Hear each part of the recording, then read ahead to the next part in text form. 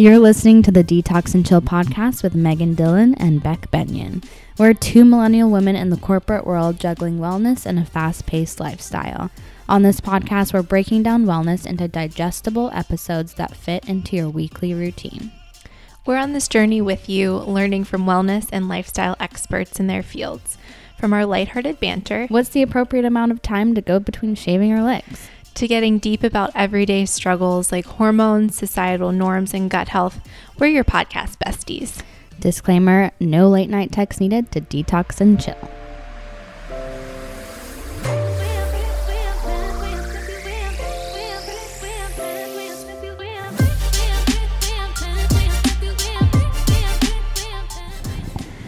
Hello, friends. So I'm currently sitting here. I'm still in my winter coat and hat and scarf because it's snowing in Boston. It is. It is so cold outside too. Like the wind hits you. So I looked at the weather app too today, and it's like 38 degrees outside, but it feels like 25. It's so cold. And I feel like we went from like 50s to this. And I'm not ready yet, but I'm still wearing ripped jeans and then complaining. No, it's totally fine. That's what you do. So yeah, it's been so cold. I think the tea today was like too frozen to operate. To move properly. Yes. Yeah. So we both got stuck on the tea today. The tea is our subway system here in Boston, for those of you who aren't from here. But yeah, it's been such a busy few weeks, and I can't believe that it's almost the end of the year. I know. I'm really excited to just kind of disconnect for a full week. I'm still going to be working and doing some things, but it'll be really nice to be home. There's nothing like being home and kind of separated from my to-do list. So yeah, I'm really excited. But before we get into the episode, I just want to say we're so thankful for you guys. Yes. So every year I try and go through a list that's not just like I'm thankful for family. Obviously I am, but I try and be pretty specific just so I can, I don't know, really take the time on Thanksgiving of all days. So I just want to say, for anyone listening, I'm seriously so grateful for you. So grateful. I'm currently taking a picture of Meg right now so that you all can see. We'll put it up in the secret Facebook group. I just laughed so loud into the mic. Because it's actually she looks so comfortable, but she's still in her coat and hat and just like holding the mic with two hands. I'm living my best life. It's so good. I wish you guys could see this. This is the perk of having our own podcast lounge area. Yes. Because we can do this at 8 to 8:30 I know. on a Thursday. I know, and it's so nice we live close. Yeah. So I feel like people too here, when it gets cold, they kind of lose their minds. Like all of a sudden they don't really know what they're What's doing. happening. Like what's happening. And everyone has this like dazed look on their face and no one's really paying attention. So as I'm walking around the city when I'm going to work or coming home from work, like I try and look around as much as possible because you know I need to be like more present. Yeah. And seriously, the look on people's faces, it's like a daze. It's like, what? They're all I? like wind What swept day is it? and like, you know what I mean? Like their hair is like sideways. Exactly. Like I saw a girl that it was so cold. Like she was like, her eyes were watering so bad that it looked like she was crying, but she wasn't crying. She was just so cold. It's so cold. It really is. I totally get that dazed look though. Oh, 100%. You know what bothers me is whenever it's this cold and I get behind a slow walker and I literally am dying and I'm just like, get out of the way. Yeah. That is one of my biggest pet peeves is slow walkers. I know. And like when you can't cut in front of them, I just get so frustrated. Yeah. I wish I was more mature, but I know. Sometimes you just need to get home or get into an office. yeah. Can't be slow. Seriously. So let us know what your pet peeves are. We'd love to hear. We have a long list. We do. But today's episode is so good. We recorded this at like 9:00 on a Monday. Yeah. Because hashtag mom life for our guest. Yeah. So our guest is Tara Foley, the founder and CEO of Folane. And she just had a baby. She did, like, very recently in September. Yeah. So we were so grateful to have her on. She took time out of her busy schedule. She just started back at work last week as well and just had a baby. So she squeezed us in and we had one of the best conversations. So enlightening. Yeah. And we just incredible. I appreciated that we just got right into it. Like, I feel that because she has so many commitments, she gave us her full attention, but right from the start. Like, we didn't need any warming up. We just dove right in. And I think one of my favorite things that we talked about for anyone out there who is maybe a little bit farther in the process, is raising your own capital. So doing a round of funding and what that's like to walk into a room most often just of, you know, white men in suits and like, how do you approach that situation and be confident and not have the nerves. So I loved how detailed she was in her answer for that, because I think a lot of times people keep that very private. Yeah. So I loved that. Yeah, it was amazing. And she really talked about getting the confidence to find your seat at the table and have a voice that people are going to listen to and respect. And I think it's nice to hear a woman not sugarcoat something, because she did go through, you know, how hard it was and how tough of a process it was. It wasn't just like she walked in and it was like, oh, here you go. She actually, you know, needed to have the research to back it up, to, you know, pitch an actual like brick and mortar store, which was not the best business prospect at that time. Yeah. And the fact that she's grown it into such an amazing business is just incredible. Yeah. And I think when you think about kind of the landscape at the time she was pitching, eco beauty wasn't a thing. Right now, I think it's growing like crazy, but back then it was something completely new. So I just admire her so much. I always have. And I think especially being in Boston, where Folane was founded, where I love to buy my eco beauty products, it was just like one of those surreal moments to have her on. Yeah, such a well-respected woman in the community and just an all-around badass. Yeah. Like, she's so cool. So it was a pleasure talking with Tara. Folane is an amazing eco beauty, clean beauty store that we love. And they just opened a new one in New York, and there's some in other locations across the country. We'll go over that in the episode. And I just want to point out that because we got right into it, a little bit of the beginning of the interview is cut off. So just keep that in mind as we jump right in. Yep. But we know you guys will love it. Give us whatever feedback you have on the episode on our Instagram. Email us. You can also join our secret Facebook group. We'll approve you. It says secret, but we're very inclusive here at the Detox and Chill podcast. So yeah, we're so excited for you guys to hear this one.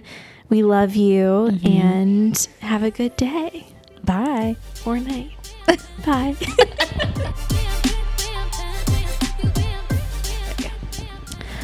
Hi guys, we're so excited to announce that Lauren B Beauty is a sponsor of the podcast.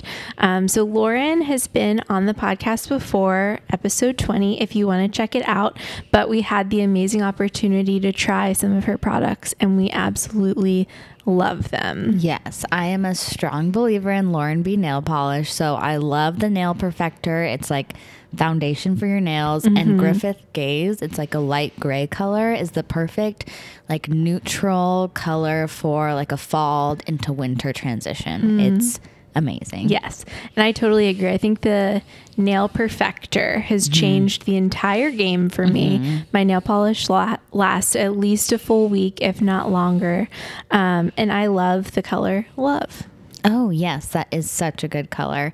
And I also love that the nail polish is vegan. It's 7 free, so it doesn't have all the harmful toxic ingredients that regular nail polish does. And it's finally like the last thing in my beauty routine that I'm like, okay, this is what I need to switch over. Exactly. Which is awesome. And you just feel good using it. And it smells good. Yeah, it doesn't smell bad. I feel like Dan usually runs out of the room whenever I go to paint my nails, and this he like doesn't, which is awesome. Yes, it's so good. So if you want to check it out, Lauren B has been so gracious enough to give us a code. It's Detox and Chill 25 for 25% off. Insane. Yeah, and there's a ton of amazing holiday colors coming out, so you don't want to miss that.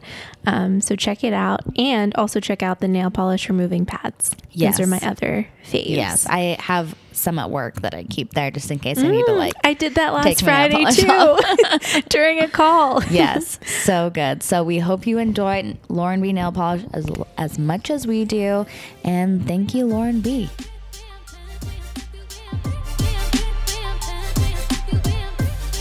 I basically started focusing on my own health and wellness. And that was the only thing that made me feel really good. Right. You know, like I hated my 9 to 5, actually it was much longer than 9 to 5, but I hated my job every day and knew I didn't want to go to law school. And I was so focused on, you know, cooking healthy meals and going to like spin class. And it was just like, it was the only thing that felt really good. Right. And so in my kind of research for recipes and how to get healthy, I started to read about the issues with skincare and beauty products. And I was a public policy major in college. I have like an activist spirit. I was just kind of like angry that nobody had told me about that. And then went down this whole entire slippery slope and just became obsessed with kind of like the idea of healthy beauty, and started a blog. And I guess that was the podcast back then. Right? Yeah, Exactly. Yeah, exactly. So when you were because I think a lot of our listeners are kind of in this age, like Beck and I, where we're just trying to figure it out. We're dabbling in a bunch of different things. Right now, the podcast feels really good. But how did you, while you were still at your job, because at the end of the day, you know, like you have to pay the bills. Yeah. So how did you manage that? Totally. So I actually, I don't know when I was sleeping in retrospect, because it was like, it was a lot of work, this job. And so I would stay after hours on the computer there, and I would do a blog post. I made myself do like 1 or 2 blog posts a week, and I would meet with these brand founders, and I would do all my interviews all weekend, every weekend. So it was a lot of work, and I was saving up it was a well-paying job, and I was saving up every single penny the entire time I was there. And then when I quit and left New York and quit and left that job, I didn't go to another city. I actually moved to France to work on a lavender farm, but it was a volunteer job, and they pay for the entire stay. And so I didn't have any living expenses for months and months while I did that. And then I moved up to Portland, Maine, and I worked for a skincare manufacturer. Basically, I realized when the blog was going really well and I became obsessed and I wanted to take it to the next level, I was like, all right, well, I don't know anything about beauty or about natural beauty. So that was why I did the lavender farm and then the skincare company up in Maine. And that was like, I knew I couldn't live in New York or Boston. You know, I wasn't making any money, and I was living in like a very small apartment with some random Craigslist roommate. My now husband, James, would come up as much as possible to check in on things. Make sure. Oh yeah. I was living in like the cheapest apartment I could find in Portland, Maine, which is not really, it was a little seedy. So, but I was always just kind of making it work, you know, like I couldn't imagine life any other way. And, you know, you have this kind of tunnel vision and you're just like, you can't imagine doing anything but what you're doing at the moment. And I ended up getting some scholarships for the MBA program that I went to next. And I went to a program where I could just be like heads down working on my business plan for what eventually became Full Lane. That's so cool. And I read also that you won a business plan competition. That's how kind of Full Lane came to be. So can you talk about that a little bit? Sure. So when I was in school, I went to school knowing that I wanted to do, you know, I was pretty sure I wanted to build a retail store, but pretty much everybody that I shared that idea with was like, you're crazy. like, no. You know, at the time I was 27 years old and they were just like, you don't know anything about retail. You don't know anything about beauty. And, you know, you should just build a brand and build a website like everybody else. But all of the brands that were out there that existed, they were telling me that there was no home for them, right? So there was no Sephora, there was no Blue Mercury of only clean products. Totally. So I was obsessed with this concept of opening a store. But when I was at school, many of my professors also said, they were the ones being like, this is not very smart. Like, you know, like, what are you going to do? Like, it's very capital intensive. And so I still worked on a business plan for it. And eventually in my second year, this company, this huge kind of like retail real estate company came to our campus, and they were like, listen, we are looking for the next retail store. We're looking for the next, retail, a concept. And so it was a business plan competition just for that. And I said to myself, okay, I have to win this. Yeah. This is your chance. Exactly. It was my chance. And so I won the round at Babson, which was the school I was at. And then I was up against the kids at like Harvard and MIT and then across the country. And we ended up winning the whole entire nationwide thing. And that was what gave me the confidence to really kind of take it to the next level. Cause I was like, if these people that do retail believe in me and believe in this, there's some there. Wow. Yeah. So that was kind of what inspired me to take the plunge, because when I was at school, it's a 2-year program, and I actually, the summer in between my 2 years, I didn't have the confidence to do this. So I actually ended up taking an internship in something else. And I thought that when I graduated from school, I was going to get another, 9-to-5 job and keep working on the concept at night. But I was sick of that by this point. But when I ended up getting some capital and some connections from that business plan competition, I was like, you know what? I think I'm going to give it a shot. And it was at that point the biggest. I've made many biggest decisions of my life, but at that point it was by far the biggest decision I had ever made. And I, it was a big decision for my husband. He was also in school, and for our whole entire life. Like I was looking at this like career, this post MBA job offer, which is like a really good one. Totally. And then I was just, like I kind of have to give this a shot. So what I did was I gave myself 1 year and I said, I have to hit these, 3 or 4 milestones. I have to like pay back my investment. And I'm saying, for the people listening, I'm saying investment with bunny, like in quote unquote investment, because it was a very, very small investment. It was like the money from the business plan competition. I sold my car at CarMax. Wow. Oh my God. My husband and I, we liquidated every single penny in our savings accounts and everything we saved from those jobs in New York. And we put it into opening our first little store in the South End. And, we put the tiles on the wall and, painted the walls and put the shelves up. And we started with only 10 brands of inventory because there was, no money. And I was just basically like, I'm going to give myself 1 year. And, if we get repeat customers and if we pay back our investment and if people are actually biting, then, maybe I'll take it from there. I signed a 1-year lease, everything. Yeah. And within the first few months, we had hit all those miles. We had hit checked every single box. And I was just like, okay. Did you feel relief, or were you still moving forward to the next? I felt relief, but scared, right? Because it's like, oh no, now I have to really do this. It's actually happening. Yeah. I mean, because when I started, there were no clean beauty retailers. Right. And that's why it was such a risk. And that's why, frankly, so many people at school and otherwise were saying, maybe this isn't necessarily a good idea because nobody else has done it. And what do you know? Right. You're a punk kid. So. Yeah. And what about so I think the stores are so unique in themselves. Like when you walk in, there's you just know it's full lane. Okay. Good. So it's by design. Were you part of that design? Did you have a design team? How did that process work? So the original South End store and Beacon Hill store, for that matter, everything you see was me, because we didn't have a big team at that point. There was only, really, there was me at first. And then I hired my first employee probably 6 months into the business. And so I could leave on a weekend. Right. Oh my God. So really in the beginning of it was really just me. And so I did design that first store, and all of the stores that we've opened since then, they kind of adhere to this same core philosophy of elevating clean and green beauty. So we want them to look like really beautiful bathrooms, basically, because a lot of women still think that clean beauty and green beauty is crunchy and granola and might not work, but it's like dirt on your face. Totally. That's what they think, but it's it's so much more than that. It's very, very effective. And you hear about all of these models and actresses who only use it because they would never let, the toxic crap touch their face. And so, anyhow, so I wanted women to know that these could match or even go above the products they were getting from Neiman Marcus, 5 blocks down the road. And so I wanted to build these with a limited budget, build these beautiful bathrooms. And so that's what they are. They have bathtubs and sinks to try everything. Yeah. And it's a really beautiful experience. It is. And let's talk a little bit about like the toxic list. Okay. So to maybe take it back a step for our listeners. So you had this vision and you knew this intimately and all the details and all the products to avoid. But I guess, can you give like a crash course in why it's important? Yeah. So what happened was I was so focused on what I was eating and on my fitness, and I was making all of these investments in my body.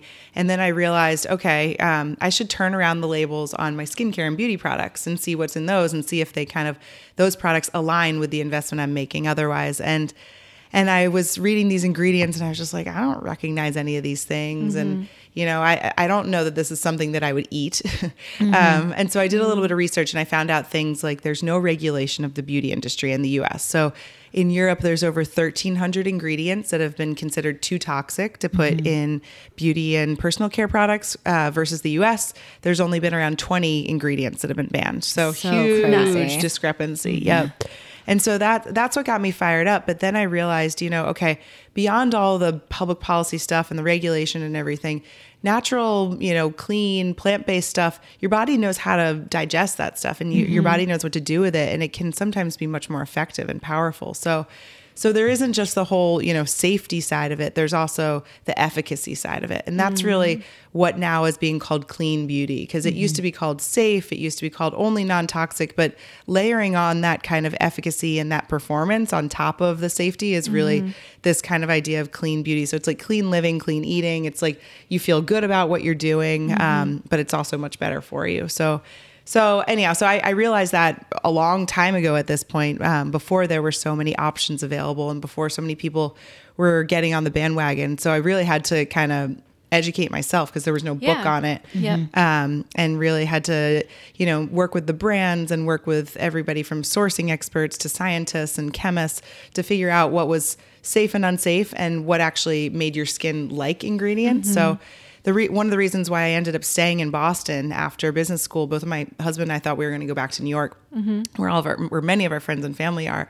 One of the main reasons why I wanted to stay in Boston is because of this really deep science and research community here. So we have at Folane this council of scientists and researchers who help us kind of stay ahead of the curve when it comes to safety of personal care product ingredients. So everybody from the head of environmental health at Harvard, Russ Hauser, all the way through to sourcing and supply chain experts, the first PhD in green chemistry, people that really know about the ingredients in skincare and beauty products. And because, we're not content with just kind of like following the pack. We've really been trailblazing ever since day one and, sharing with everybody what should and shouldn't be in products. That's so cool. Like the fact that you have a whole board with these amazing scientists on it is huge, because I think a lot of times, like you mentioned before, a lot of people with clean beauty, they're like, oh, that's just crunchy. It's woo woo. It's, it's not really a real thing. People are just kind of trying to take your money. But this is fact based. It's science based. It's not like you're just pulling random ingredients out of a hat and you're saying these ones are good, these ones are bad. You've actually put the research into it. So I think that's really refreshing. I'd love to know kind of the timeline of when you first opened your first store, when it was just you, to where you are now with a whole board of people, a team. Like, how did that all come together? Yeah, it's crazy to think about, to be honest. So started the blog in 2009 and opened the doors to our first store in 2013. And again, that was just me and like a real kind of trial case in the beginning. And then that was working. So then I raised a little bit of money from angel investors in 2014 to open more stores. And so that gave us the ability to open our store in Beacon Hill, our store in Nantucket, and a few other pop-ups. And really the importance of that was just to kind of continue to listen to the customer and see like, what is it that she really wanted? So when I first opened the store, all we had was skincare and hair care. I didn't have makeup. I didn't have, like many of the normal beauty retail categories we weren't even in yet. And so basically those first few years gave us the ability to kind of listen to the customer one-on-one in these stores, figure out what size the stores needed to be, figure out what categories we needed to sell, figure out like how to set things up, and really just kind of get our feet wet. And then in 2016, I was thinking about raising a big round of capital to open many, many stores. And then I took a step back and I was like, wait, now we have real competitors. You know, now there are other clean beauty retailers. And now everybody from Sephora to Target to our direct competitors are, you know, claiming the clean beauty, you know, credibility. And so I kind of took a step back and I was like, you know what? I think that there's a bigger business here than the one I was probably building to date. And, you know, me before, and now our team are so incredibly committed to the mission of getting women to switch to these products. And we know a lot of our competitors are just kind of seeing that clean is a trend and they're jumping on the bandwagon, and they might not have those boards with science back, you know, they might not have many of the things that we have that kind of support the mission of the business. So I was like, you know what, let's go bigger. Let's just go as big as we can. And so instead of raising a round of money to open a bunch more stores, we actually raised a round of money to build a really strong digital and e-com business. And so knowing that, you know, this was going to get us access to the customer in Minnesota and, you know, Iowa, where we might not be building stores immediately, but we could educate her before we build stores. Yep. So we did that. And by the way, I'm learning along the entire way, right? Like I had no idea how to like hire an engineer or, you know, build a website or do any of these things. But I partnered with an investor who gave me access to a ton of information and team building and everything else like that to bring it to life. And then fast forward to this year, you know, we have the digital side of the business is growing like gangbusters, and it gives us the ability to open more stores. So we opened 4 new stores this year in Seattle, nationwide. I can say that now. Yeah, that's you know, because we opened on the West Coast. Coast Thank to you. coast. That's incredible. Coast to coast. Yeah. So it's really, I mean, like this sounds like a totally outdated term, but it's kind of an omni-channel business now, and we're online and have these stores and they feed each other, and it's a beautiful thing, and we're really building a very strong community. And I think now that we have real competitors, what we're becoming known for is that deep level of education and that deep level of community building. We just opened a store in New York on Friday, and oh my gosh, and it was crazy. Thank you. And I was there, and I was like, wow. All the people that I was there, you know, from the moment we opened the doors to the moment we shut the doors, and every single person that came in, I was like, you know, why Full Lane? You can New Yorkers have access to every single one of these brands. They can get this stuff anywhere. And I was like, why are you here? Why do you care about Full Lane? And they were like, oh my gosh, because of the brand you're building, because your authenticity, because of the education. And I mean, I was almost brought to tears like many times throughout the day, you know, because it feels like it's really happening now. Yeah. And to hear that echo back from your customers and your supporters, that must be just huge. Exactly. Yeah. It feels really good. It feels like we're in a great spot, and we have a unbelievable team right now. Our offices are in the Fenway neighborhood. So cool. And yeah, we have an awesome team, and it's going, and everybody on the team, no matter what they do, whether it's marketing or, you know, retail stores or engineers building the site, everybody shares this commitment to health and to helping women and men, you know, select better beauty products. So yeah, very cool. I'd love to hear, so this is taking a little bit of a step back, but something that we haven't touched on before, so I think you're a really unique example to have you on the podcast, is having investors and what that process is like, especially as a woman. I would love to hear your experience. It's a great question. It's one that I would love to talk about, as much as possible, to be honest, because we do have a lot of our brands and a lot of my friends and a lot of just women, young women, entrepreneurs. I feel like it's a scary place because it's still a space dominated by men. So anyhow, I always knew that I was going to have to take on investment because I'm not like personally incredibly wealthy, but also because, you know, building a retail business is super capital intensive.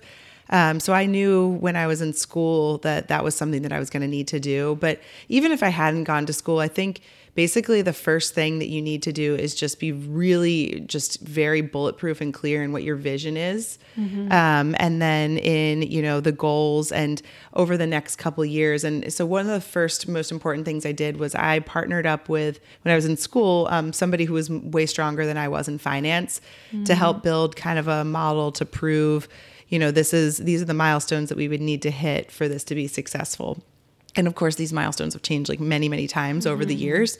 But even just doing that exercise for the first time, it's really, really important because it also gives you the confidence to, I guess, talk about your business in a way that you know what you're working towards. And I mean, like you should have that for yourself. Right. You should really build the plan that you're building for investors for yourself. Right. To have your goals that you're working towards, no matter what, for your podcast, for like if it was just going to be that one store in the South End, like no matter what the business is, I feel really strongly about everybody building a plan for themselves.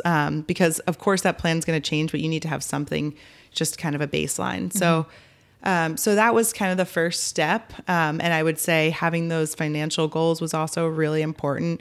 It told me when I could start paying myself a salary. It told me, a number of things, when we could start bringing in employees. It helped me understand, the cost of doing the entire business. So, so I would say before you talk to investors or even consider talking to investors, either building these plans yourself or finding somebody like I did who can help you build them is really, really important.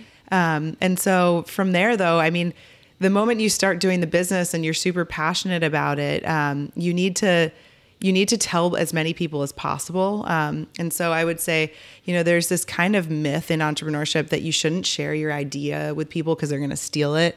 But I actually completely disagree with that because first thing is like people are going to give you really great feedback that will make the business better. Right. But also, you're going to meet some awesome investors. You're going to meet some customers. You're going to meet everybody along the way. So I shared my concept with as many people as possible before starting it. And then once we started it, I was like, okay, what are the things that I can't do that I'm not going to hire for in the short term?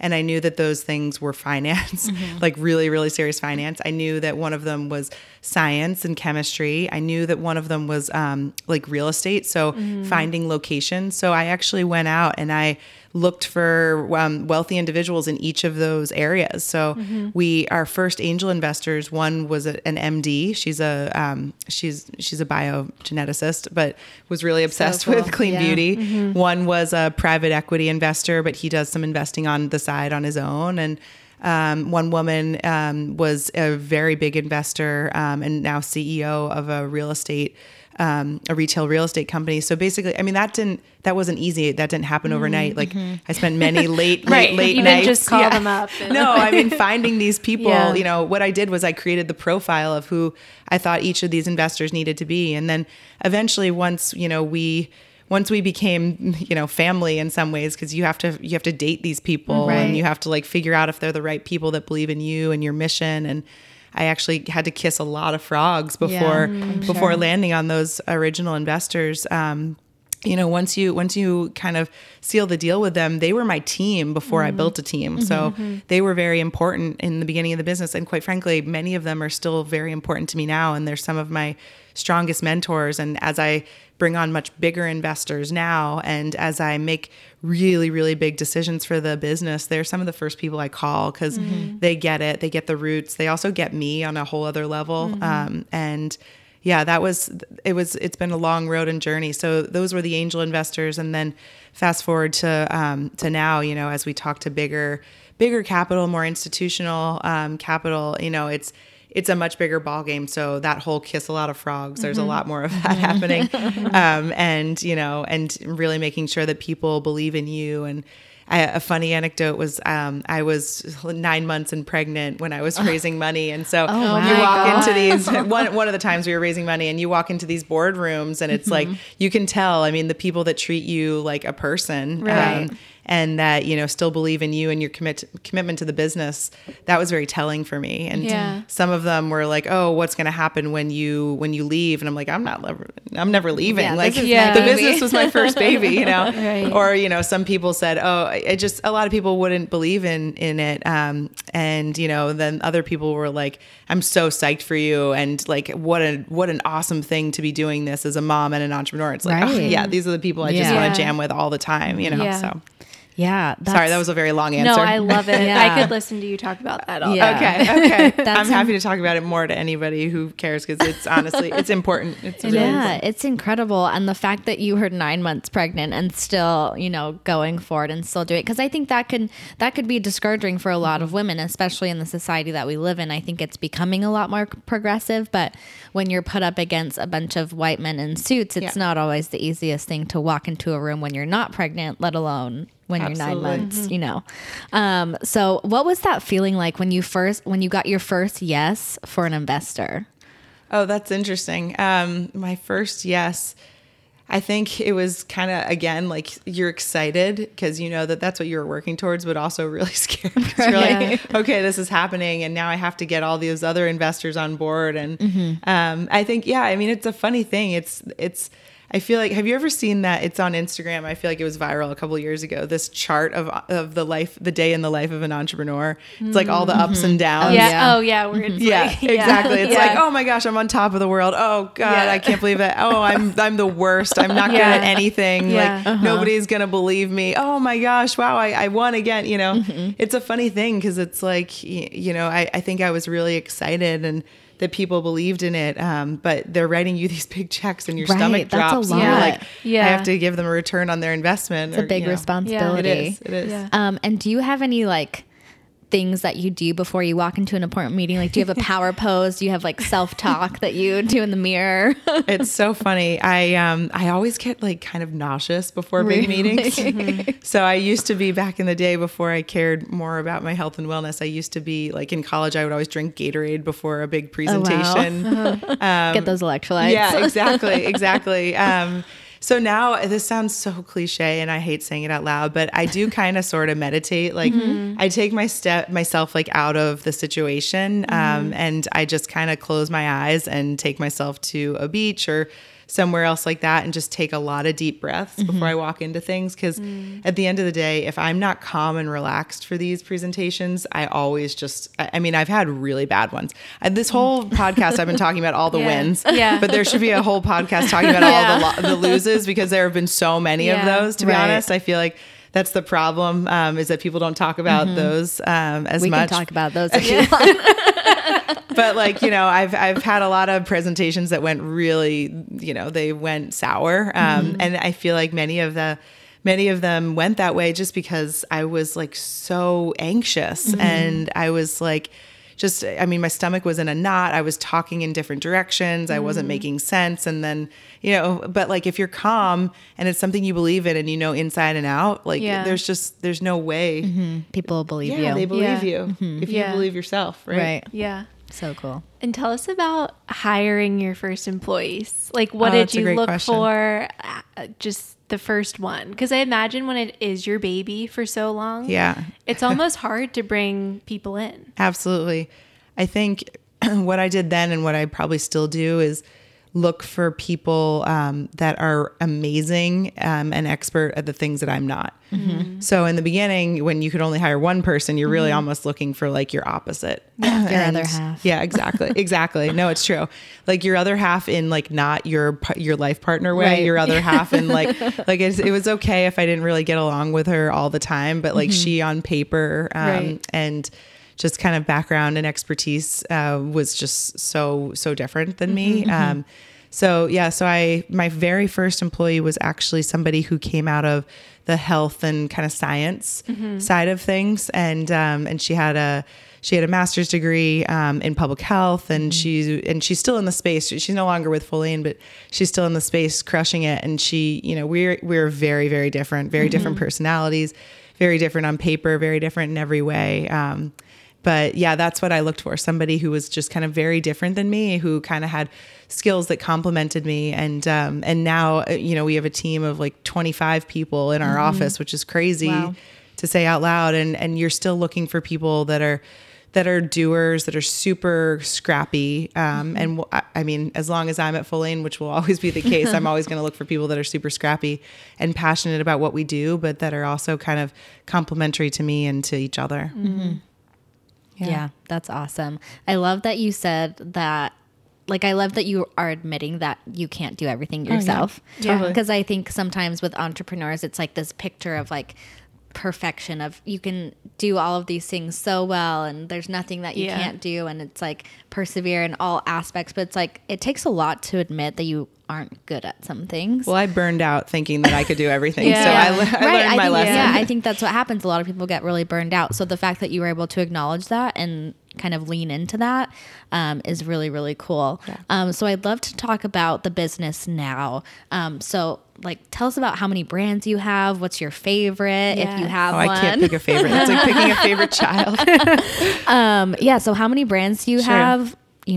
We have 80 brands in the store now. So cool. Wow. And that's just other third party brands. We also are starting to make our own Folane products. Soap. Yep, our soap. It's so good. Our I use that refillable at soaps. home. Oh, good. Oh, that's awesome. Our refillable soaps are so important to the business. So we have those, and we actually came out with a deodorant this year. Oh. We're coming out with candles, lotions, other body products. So really exciting stuff. So we have our Folane brand, and then we're starting to do collaborations with other brands. And so we have that, and we don't sell, I don't know if you know this about us, but we actually don't sell any full brands. We sell kind of an assortment, a curated assortment from each of the brands. So what we're doing is we are trying to sell the best of the best within each category. So, we have cleansers for dry skin, cleansers for oily skin. So we sell the best of the best for each of the different skin types and concerns. What we're trying to do is make it as easy as possible for women to switch to clean beauty. We know that, it's like not as easy as the conventional switch between products. When a woman uses a conventional product and it doesn't work for her, she just moves on to the next one. But it's not that way with clean beauty. So we know that there's some more hand holding involved. And so our assortment really speaks to that. We have kind of the best of the best in each of the categories. And so 80 brands, not including ours, or around 80 brands. It might be like 82 right now. And then we also have we just opened our 6th store on Friday. And like I said, they're nationwide, which feels crazy to say out loud. And where in Manhattan is your new store? It's in the West Village. It's a favorite. Yeah, it's so the best. Good. It reminds me a lot of Boston, actually. Yes, it does. It's a lot of charm. It's a teeny tiny little store, kind of like the size of the South End, but it doesn't need to be bigger than that's that. Perfect. So we're in Boston. We're right outside of DC. We're in Dallas, Texas, in Seattle, and then in New York. So it's crazy. Yeah. And then the online business is really continuing to grow like gangbusters. And that's what gives us the ability to educate and reach people all across the country, which is awesome. A dream come true, really. For sure. Yeah. Do you feel like you have a good, like, what is your strategy to reach those people? Like, how do you even begin to think about educating them? That's a great question. That's the thing that's kind of keeping me up at night. Yeah. Right now we're like throwing many darts at a dartboard. It's in a strategic way, well, we have like really strong hypotheses for what we should do, and then we run really hard at them for a number of months, and many of them have worked. That's why we're growing, but some of them don't, and so you move on to the next one. So I mean, it's a great question because, people have access to anything online. It's like, how do you grab their attention? It's different than building a store and knowing that they'll see the bright green on the sidewalk. So how we grab their attention is through things like these trial kits that we've been building. So it's knowing that so many people are trying to kind of try clean beauty for the very first time right now. We built these little trial kits of a typical skincare routine. So a cleanser, a toner, a moisturizer, a mask, and a body soap, one of our refillable body soaps. That's so genius. Yeah. Wow. In like little mini sizes. That. Yeah. And so basically we sell that at a pretty cheap cost, and it gives women the ability to try clean beauty for the first time. And so we're working, we put them on our ads. We're working with influencers. I was going to say, I've seen them in some influencer. Good. Yeah. Hopefully you'll see many more of them. That's one of the things we're working towards right now. So, that's one example of kind of a strategy that we've had to reach more women. And, many, many different things that we do all the time, but and again, we'll see what sticks. Then customers get sick of things and you have to come up with a new one. New strategy. Exactly. And the real clincher is getting them to stick with you after you get them in. Cause if a woman buys that trial kit once and she doesn't come back to buy it from us, we're not like winning. We're not doing business the right way, mainly because we need her to be continuing to buy clean beauty. So, the last thing I want is for women to have a bad experience and then move back to their conventional, unhealthy products. Right. So switching gears a little bit, you have 2 kids, yes. a husband, yes. a business. Yeah. This was my next question. How do you balance it all? Oh, I don't. I mean, so I realized a couple years ago that, there's 3 main buckets in life. There's your friends, your family, and your career. And you can't have all 3 at any one time. So I realized that right now it's mainly family and career. And I am so lucky to have some amazing best friends that are still there for me. Right. Despite the fact that I never see them or talk to them ever. And I'm lucky because many of them are kind of in the same place with their families and careers that they're kind of heads down. So we won't talk to each other, for a year and it'll feel like yesterday. But really, it's my family and my job. And so, I'm here after putting my kids to bed and I'll still be working tonight a little bit. And, and it's really just about them and about, Folene right now. And so I think that the idea of balancing everything is a sham and people 100%. They shouldn't work towards balancing and having this perfect idea, this Instagram worthy lifestyle, because it's not real. So I think it's about finding the things that make you happy, and I'm looking for happy and healthy in my life. And, and I'm just gonna take whatever happy and healthy will give me. Right. And what are those things? Like if you do have 10 minutes in a day to yourself, what do you do? That's a great question. So right now it's been going for long walks, and it's just like fresh air and a little bit of exercise. That's the other thing. I'm probably not as healthy in terms of the exercise right now as I used to be and could be. Again, I'm not trying to balance. I'm just trying to do the best I can. But yeah, so getting out for long walks are great. I mean, this sounds cliche for, the person who runs Folene to say, but I take baths a lot. Yeah. And I feel like, one of the best things that we're doing at Folene is kind of creating this space for self-care. So I used to go get facials all the time and get my nails done and get my hair done and do all those fun things. I don't do any of those things anymore. But what I do is, do a face mask in my bathroom, shut the door for 10 minutes, and I have that time to myself, and it's like very therapeutic. Yeah.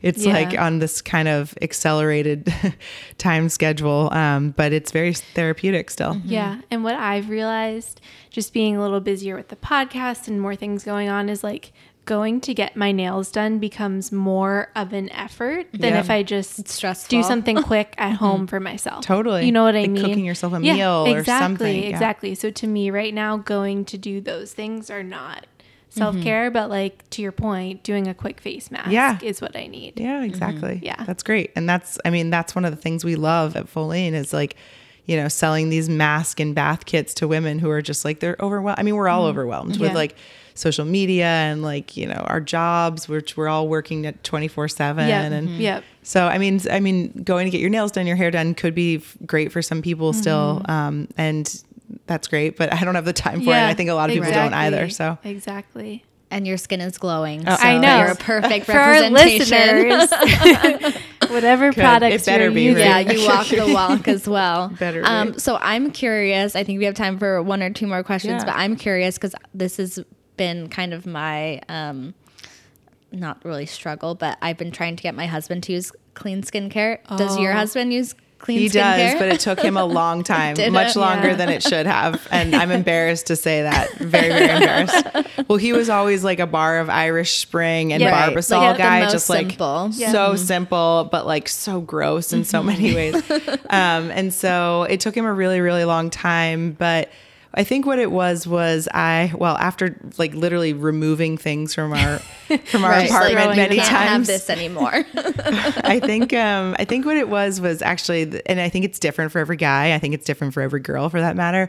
I started sending him some of the articles about men specifically and some of the research about men specifically. And I think that, once we started thinking about having a family and like things started to get a little bit more real in life, hopefully other guys don't have to wait this long. But there's been some research, basically connecting the products that guys use to like, sperm count and things like that. Really big articles in the New York Times, which I'm happy to send you guys if you want to check out. That'd be great. But this is becoming kind of a known thing that, it's been linked to like infertility and all sorts of things like that. And I think like once he started seeing some science, my husband, James, like many guys are very kind of like literal and fact based. Right. And, if they see some like grounded support for it, they'll believe it. And so once he latched onto that first article, I just started sending him things like every day. And then finally, like, when I threw out the Barbasol one day, it never came back. And so that was what it took for him. Hopefully it doesn't take that much for other guys. I mean, I know a lot of guys are now so much more invested in, what they're eating, and it feels like there's such a connection between healthy ingredients in food and healthy ingredients in skincare products. And, we also get the guys who are just like coming in because of pure aesthetic reasons. They're like, I mean, I want my skin to look good. Yeah. So, we don't get as many guys coming into the store as I would like because I think they're a little nervous because it looks like a beauty store. Hide behind the computer a little bit. But we sell men's products to women a lot. And so we know that we're doing some sort of men's service. And I think what's nice about clean beauty as well is a lot of the products are gender neutral. They're not marketed towards a certain gender. Absolutely. So it helps with that. It's not all pink. So like my husband's like, oh, I can actually buy this because it's just white. Well, most men and women, I mean, a lot of guys that are getting products, they're sharing them with their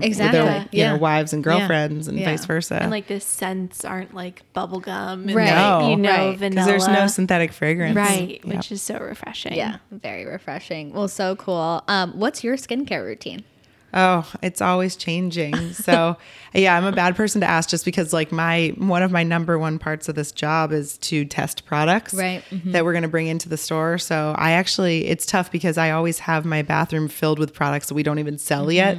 So people are like, send me a picture from your bathroom. A candy store. Yeah. And I'm like, no, not yet. So, I mean, I can tell you that I do all the work at night and very little work in the morning. Okay. So I do a big routine of double cleansing. So I'll use an oil cleanser and then not necessarily a foaming one, but then a second cleanser, which will provide a little bit of a deeper clean.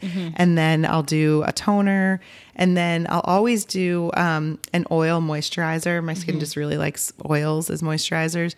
And then I'll generally do a gel serum for hydration and for preservation after the oil. And so I do all those things at night. And then in the morning, I literally just wash my face with water and put on an oil and then sometimes an SPF moisturizer on top of that. I just feel like at night, your skin is regenerating. I don't feel like I've heard this from estheticians and people that actually know skin. At night, your skin is regenerating and absorbing the benefits of all those awesome skincare products. So in the morning, I don't really want to wash that all away and down the drain. So. Yeah. Very cool. Yeah. Well, thank you so much for taking time out of your evening. This coming was after so your kids are in bed. Fun. It's so cozy in here. This was so fun, and you girls are awesome. So thank you so much for having me. Yeah, this was amazing. This is a big deal for us. This is a big deal. Good. For me too. Yeah. I'm getting out past 8 o'clock. Oh my gosh. Right? Same here. And I don't have kids. Yeah. So where can people find Folane? What's the website? Where can they find you? Great question. I should have said that earlier. Folane.com. So it's FOLLAIN.com. So you can find us there 24/7. And then in our stores in Boston, in Dallas, in Seattle, in Bethesda, Maryland, and New York right now, with more to come next year. Cool. And Instagram, is there a Folane? Oh, and Instagram, it's also Folane. And then I'm TCO Foley on Instagram. Perfect. Yeah. So exciting. Well, thanks again. As always, you can find us at Detox and Chill Podcast on Instagram, on theonline.com. You can find us in iTunes. Please leave a review if you like us. 5 stars would be great. And we hope you have a great week. Thanks Bye, for tuning guys. in. Bye.